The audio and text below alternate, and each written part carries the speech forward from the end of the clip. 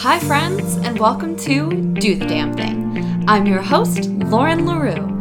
I'm an entrepreneur, a lifestyle coach, and a content creator from my brand, LaRue. And if you are here today, it's because you're ready to elevate your lifestyle, live more intentionally, and achieve your dreams. And you found just the right place to do so. Hello, my friends, and welcome back to another episode of the Do the Damn Thing podcast. As always, I'm so happy to have you here with me today. And you guys, when you are listening to this, when this comes out on the 26th, I will be just 2 short days away from moving. I am so excited, you guys. I can't wait to really share so much of what's been happening and all of the details of the big move. I can't wait to share it with you guys. As you know, like I said, I'll be doing a New York podcast very shortly after I get up there. I'm thinking probably 2 weeks after, so that's when I'll be answering a lot of the questions I've been getting. I'm going to do a Q&A on the drive up because it's just, a lovely 20 short hours. That'll be so much fun with my dad. But I'm going to do a Q&A for New York questions and answers because I know I've connected with a lot of people that are also wanting to or getting ready to move back to New York or for the first time. So I'm excited to do this podcast because I'm going to tell you all about my apartment and the process of moving and answer a lot of questions for you guys. So definitely stay tuned for that. And if you're someone listening to this far after I've moved and you're thinking about moving to New York, definitely head over to that podcast. Like I said, it'll probably come out the second week of February. So that'll make it episode 38 or 39. But I am very excited to talk to you guys about today's topic, which is control. I am, and I happily admit this, I'm pretty much as type A as they can come. I'm a Virgo.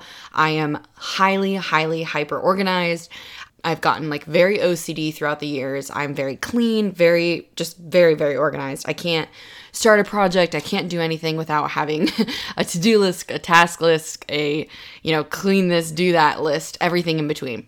I've told you guys several times that I really thrive off having a busy schedule and having that structure because I know what needs to be done. I know that I have this amount of time to do it, when it needs to be done, the timeline, the deadlines, etc. When I'm busy, I feel like I do have a lot more control because, like I said, I know what needs to happen and when. And I know I've been really pressing into you guys this moment in my life right now, in the podcast lately especially. But I feel like I've come to a lot of really interesting realizations during this sort of waiting expansion period, and that is a lot to do with control.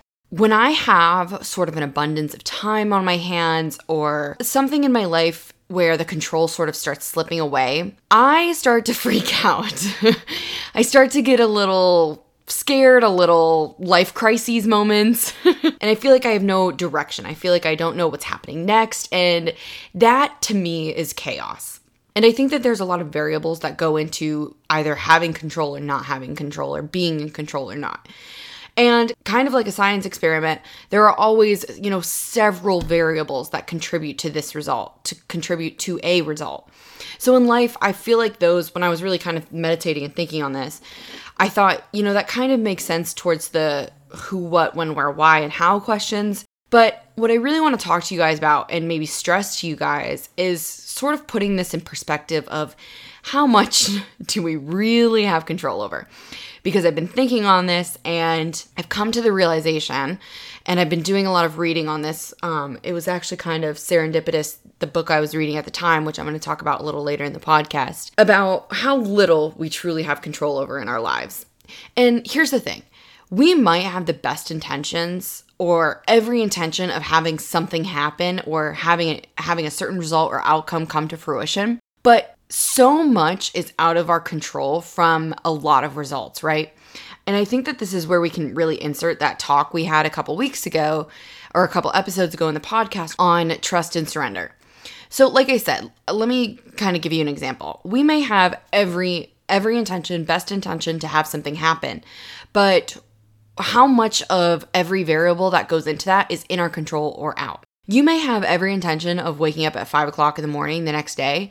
You have your alarm set, you're ready to tackle the day, you're excited, you're good to go, you have a plan laid out for the morning, you got your morning routine, you're pumped, you're like, okay, wake up at 5 a.m., do X, Y, and Z, and tackle the day. Let's say that maybe you don't use your phone, but you use an actual physical alarm clock for your alarm, right? What if your power goes out? What if there's a storm in the middle of the night or just something happens and the power goes out or your charger stops working if you use your phone and your phone dies and your alarm doesn't go off. None of that is in your control. Absolutely none of it. But it makes a major contribution in whether or not you actually fulfill your goal or task, right? So much is out of our control. I know that was a really simple example. So let me give you another. Have you ever been in a moment in your life when you feel like everything is going right? It's going for you. The universe is walking right alongside you saying, chug along, you've got this. And suddenly everything went wrong, right? We've all been there. We all have felt that moment in our lives. You could be doing everything, quote, right on your end, but the universe, as much as it loves to walk alongside of us, also loves to challenge us by throwing us curveballs when we both least expect them and really don't want them.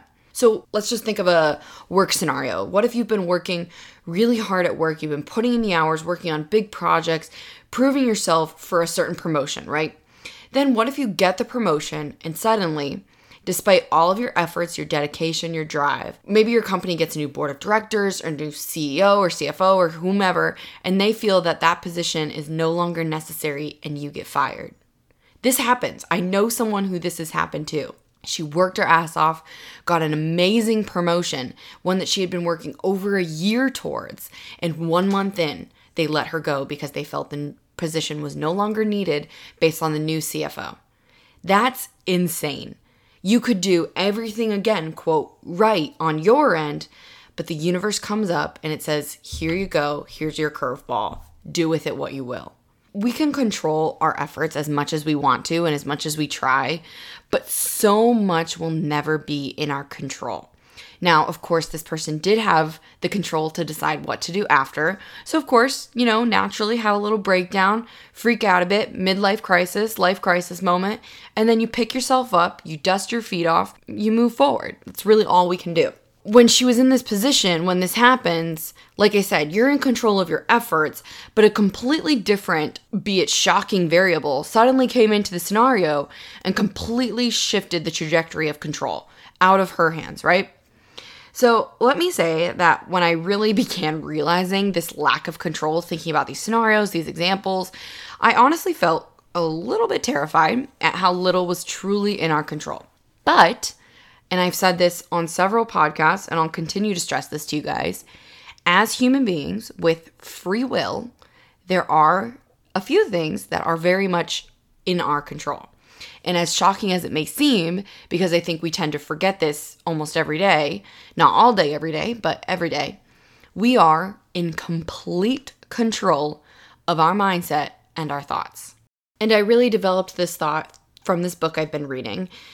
It's called Mind Change by Heather McKean. And let me preface this by saying I could never in my life as an intentional living coach recommend a book more. Absolutely run and do not walk to your Amazon cart and order this book immediately. However, let me put a little PSA disclosure in here. Be prepared for what is in this book, what information is in this book. I have highly comprehensive reading skills.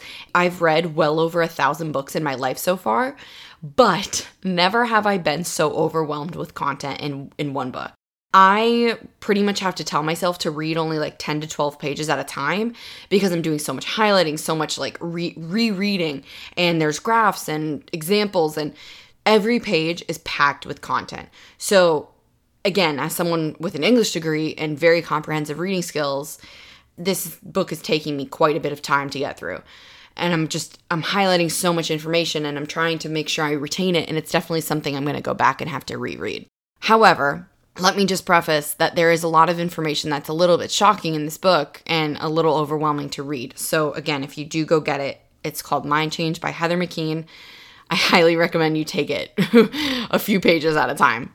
What I want to talk about from this book isn't actually something I talked about in the blog, but when I was writing out my points for this podcast, I sort of realized what I really wanted to talk about regarding control and mindset. And that is what Heather McKean calls the victim versus victor mindset.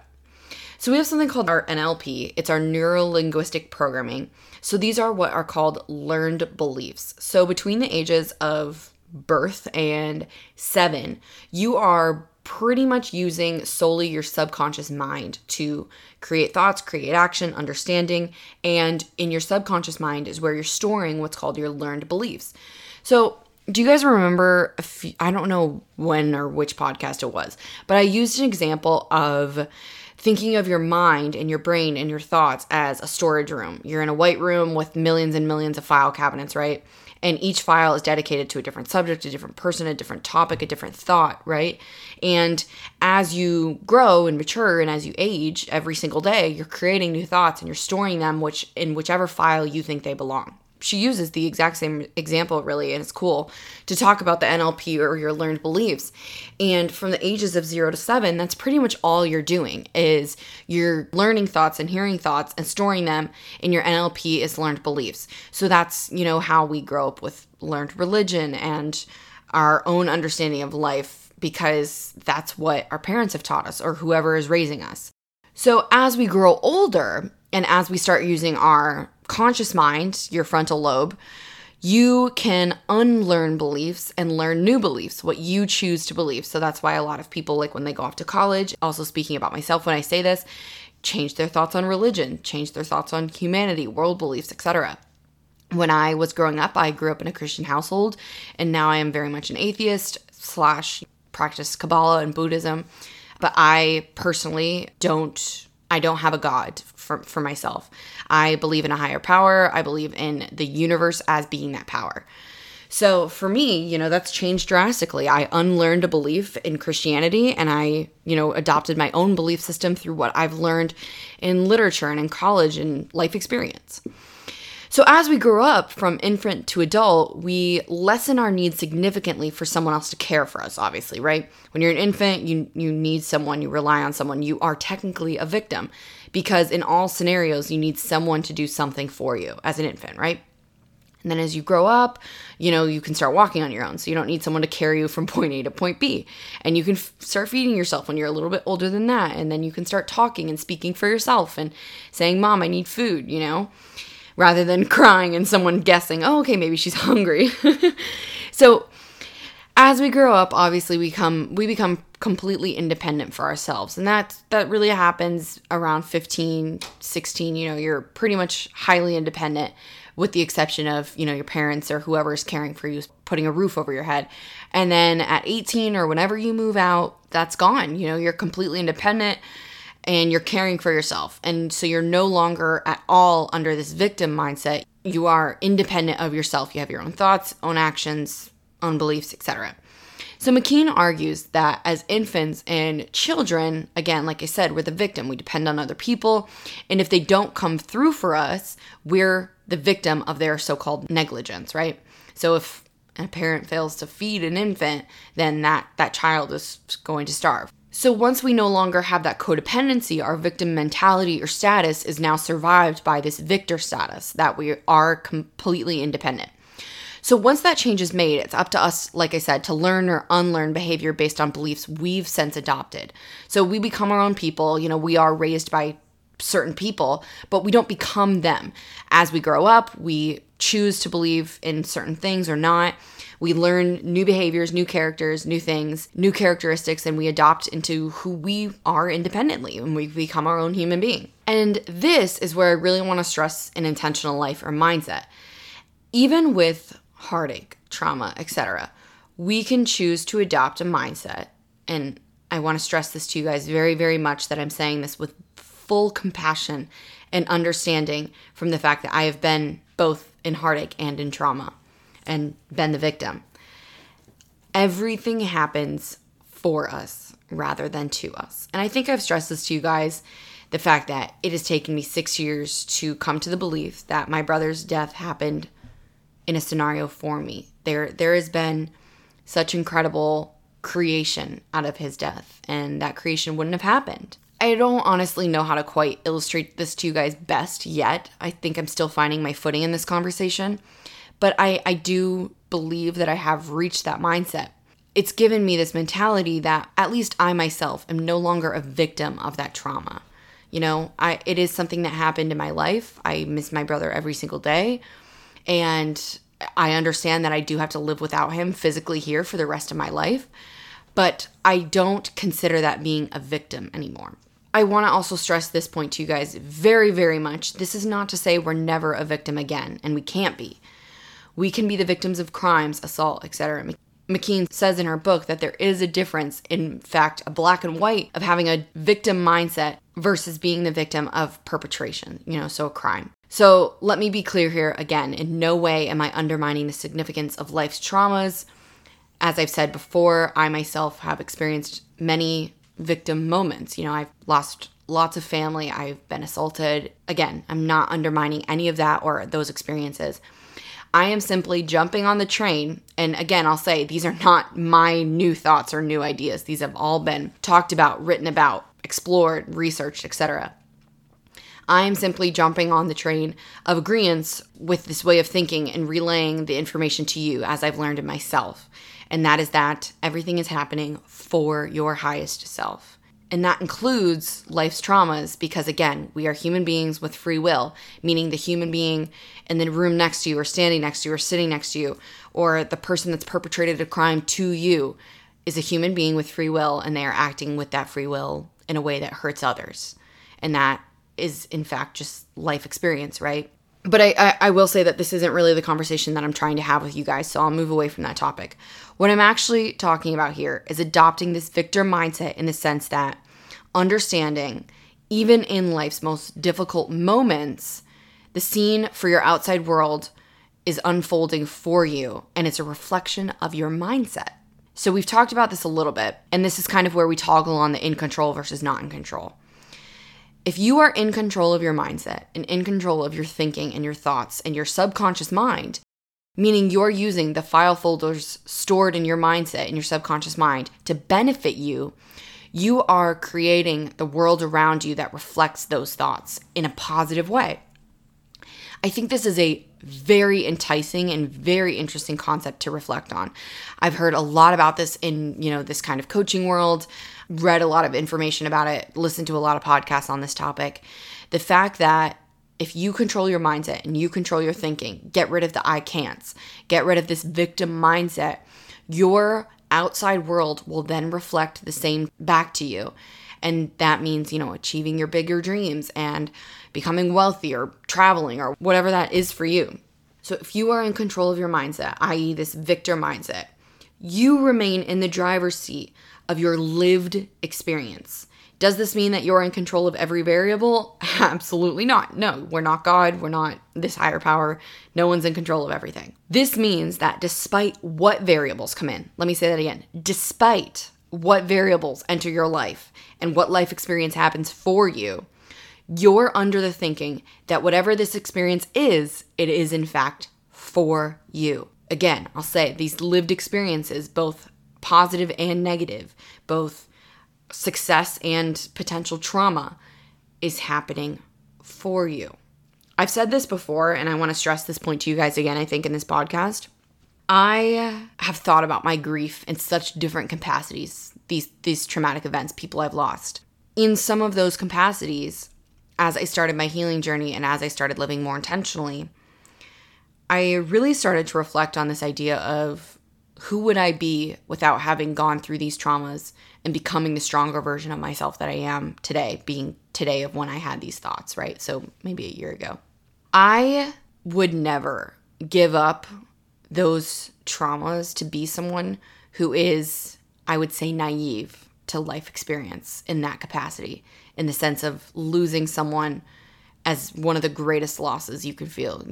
There's been tons and loads of research done on the fact that the greatest so-called heartache you can feel or trauma you can experience is the loss of a child, right? Obviously, I haven't lost a child, but I've witnessed two people, so-called bury their son. My brother is cremated and not buried, but in the sense that they've lost him and they've gone through that process. And I have very much seen what that can do to a person and how that can affect our lives, right? As you guys know, a year later, a little over a year after my brother died, my dad tried to commit suicide, so that can lead to the most dark and depressing place really to exist in this human life. And I don't know that my parents are there, or actually would even ever get there, to believe that this experience has happened for them, because as a parent, your duty and your sole thought and life purpose is to protect your children. So I don't think a parent could ever, or very few people I would say, could ever come to the understanding that they've lost a child and the life experience that's happening for them, right? But as Josh's sister, as someone who's lost a sibling and lots of other people very important in my life, it's not that I'm saying they died for me, for me to get to this moment in my life. But the experience and the way it unfolded happened for my life experience. Does that make sense? I'm really hoping this does make sense and you're kind of seeing the well-rounded point. I think I've also mentioned this before, the fact that there's been a lot of arguments in this sort of genre of work that we come into this world choosing our life experience. And I've said this before, in the fact that every choice we have dominoes into, several life paths that are unfolding before us, and we are choosing them as our free will. But I've read a lot of really interesting literature, and I don't know that I'd say I've hopped on this wagon entirely. But I do believe at some capacity, we've chosen who we're becoming in this lifetime. Maybe we were given 3 options and there was one that we chose and we could see it unfold from beginning to end, right? Meaning that if I did believe that wholly and fully, meaning that I did come into this world knowing that one day I would lose my brother. And I think that that's a really interesting thought process to go through. Just because, again, like I said, no one would ever want to choose to lose someone. So I think it's, again, that really goes back to the control aspect, what we're in control of and what we're not. But I think that despite all of these other variables, when you do live under this thinking that everything is happening for you, the point I'm really trying to illustrate here, after several different inside conversations in that one conversation, is that when you adopt this mindset and when you believe that everything is happening for you in the sense that you can experience something, learn from it, and take that as an application to your future, you are very much so in a lot of control, not fully in control, but you have a lot of control of what your outside world reflects to you. And we all know this in a general sense, I think in a very easy example, I feel like we can all relate to this idea of if you wake up kind of in a bad mood and then something annoying happens and then, maybe you spill your coffee and I don't know, your lunch went bad in the fridge so you can't take it. You start out with a crappy morning, you're going to have a shitty day. If you choose to believe that you're annoyed and you're in a bad mood, you're going to have a really shitty day. You're going to get stuck in traffic, you're going to hit all the red lights, your email's not going to work when you get to work, etc. All this crap is going to happen because you're under the impression already at like 10 o'clock in the morning that it's going to be a bad day, right? We've all had those days. We all have gone through that and thought, okay, well, this day's already gone to shit and it's like 10 o'clock in the morning, so the rest of the day is going to be crappy too. So I think that if you blow that to a much higher existence and a much higher scenario and kind of blow that out to your life happening before you, are you choosing to believe that you're going to get everything you want? And that involves and includes harsher, more difficult life experiences, again, because of free will and the fact that other people's decisions also inform your life? Or are you going to choose to believe that you're not in the driver's seat, you're sitting in the trunk, have no control over your life, and you're going to choose to believe negatively, therefore your life experience, your lived experience is going to reflect that back to you? That is what I'm really trying to talk about in this victim versus victor mindset and being in control. We are, I believe, based on the literature I've read and my understanding, we really are in complete control of our mindset. Now, I want to go back to this NLP thing because being in complete control, your NLP, from what I've read and what I understand, when you experience something in your life, something that you've already experienced. So, for example, if you are getting up on stage to do a public speaking thing or getting in front of a bunch of people to do a presentation. You've done this before, right? We did this in high school. We did this in middle school. We had to present projects. If you had a negative experience in the past, specifically if it was one of your first experiences doing this and it didn't go well, let's say in 5th grade, you went up in front of the class to present your project on, a science experiment. And something happened and the kids started laughing at you, right? That's a negative first experience with that. Now, your NLP is going to take that data basically and store it in your mind as this thing that doesn't result in good outcomes for you, right? You get up and you get in front of a bunch of people and you start talking, your NLP is going to tell you it's going to go bad because that's your first lived experience with it.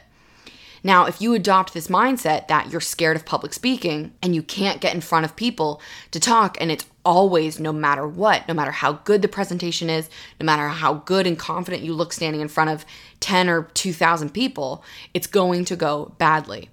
So this is where I'm talking about this NLP and learned beliefs. As we grow and we understand and move away from subconscious thinking and move into our conscious thought and our frontal lobe, we can unlearn that behavior and tell ourselves and practice using EFT, visualizations, meditation, therapy, etc., that we no longer believe if I get in front of this crowd and speak, it'll go badly.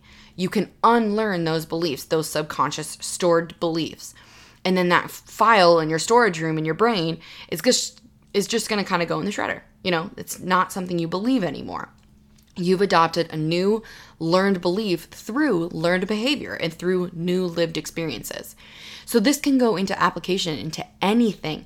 If you are a naturally pessimistic, glass half empty person, that is behavior you literally have to unlearn.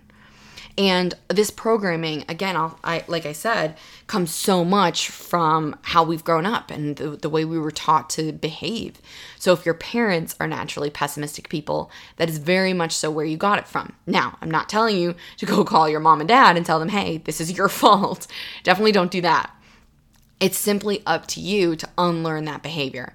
And again, that comes in with intentional living, EFT, visualizations, meditation, therapy, etc. Whatever version of that works for you is how you either learn or unlearn behavior and begin to change your NLP. That is where you're in control, complete control. Now, does that mean that you're in control of changing it at that very second, 100%, just flipping that switch? No. You have to literally unlearn the behavior over time. We learn about the Civil War over 3 weeks of class in high school. You're going to unlearn that behavior over several months of whatever it is for whatever you need. All right. That was an amazing conversation. I feel like that was jam-packed with information. I am going to be coming to you guys next week in New York. The next podcast you listen to will be New York Lauren. You guys, I'm so excited. I can't wait to share all the details with you guys. I know a lot of you guys have been DMing me questions and asking me. And again, like I said in the beginning of the podcast, a lot of people I've connected with are also people looking to move to New York or move back to New York or thinking about it. And that podcast is going to be for you guys and anyone in the future who comes to it thinking, I want to move to New York. Because as I've said, I am very biased, but I believe New York City is the greatest city in the world. And I'm very excited to share in that journey with you guys. All right. I love you all dearly, and I will see all of you beautiful souls next week.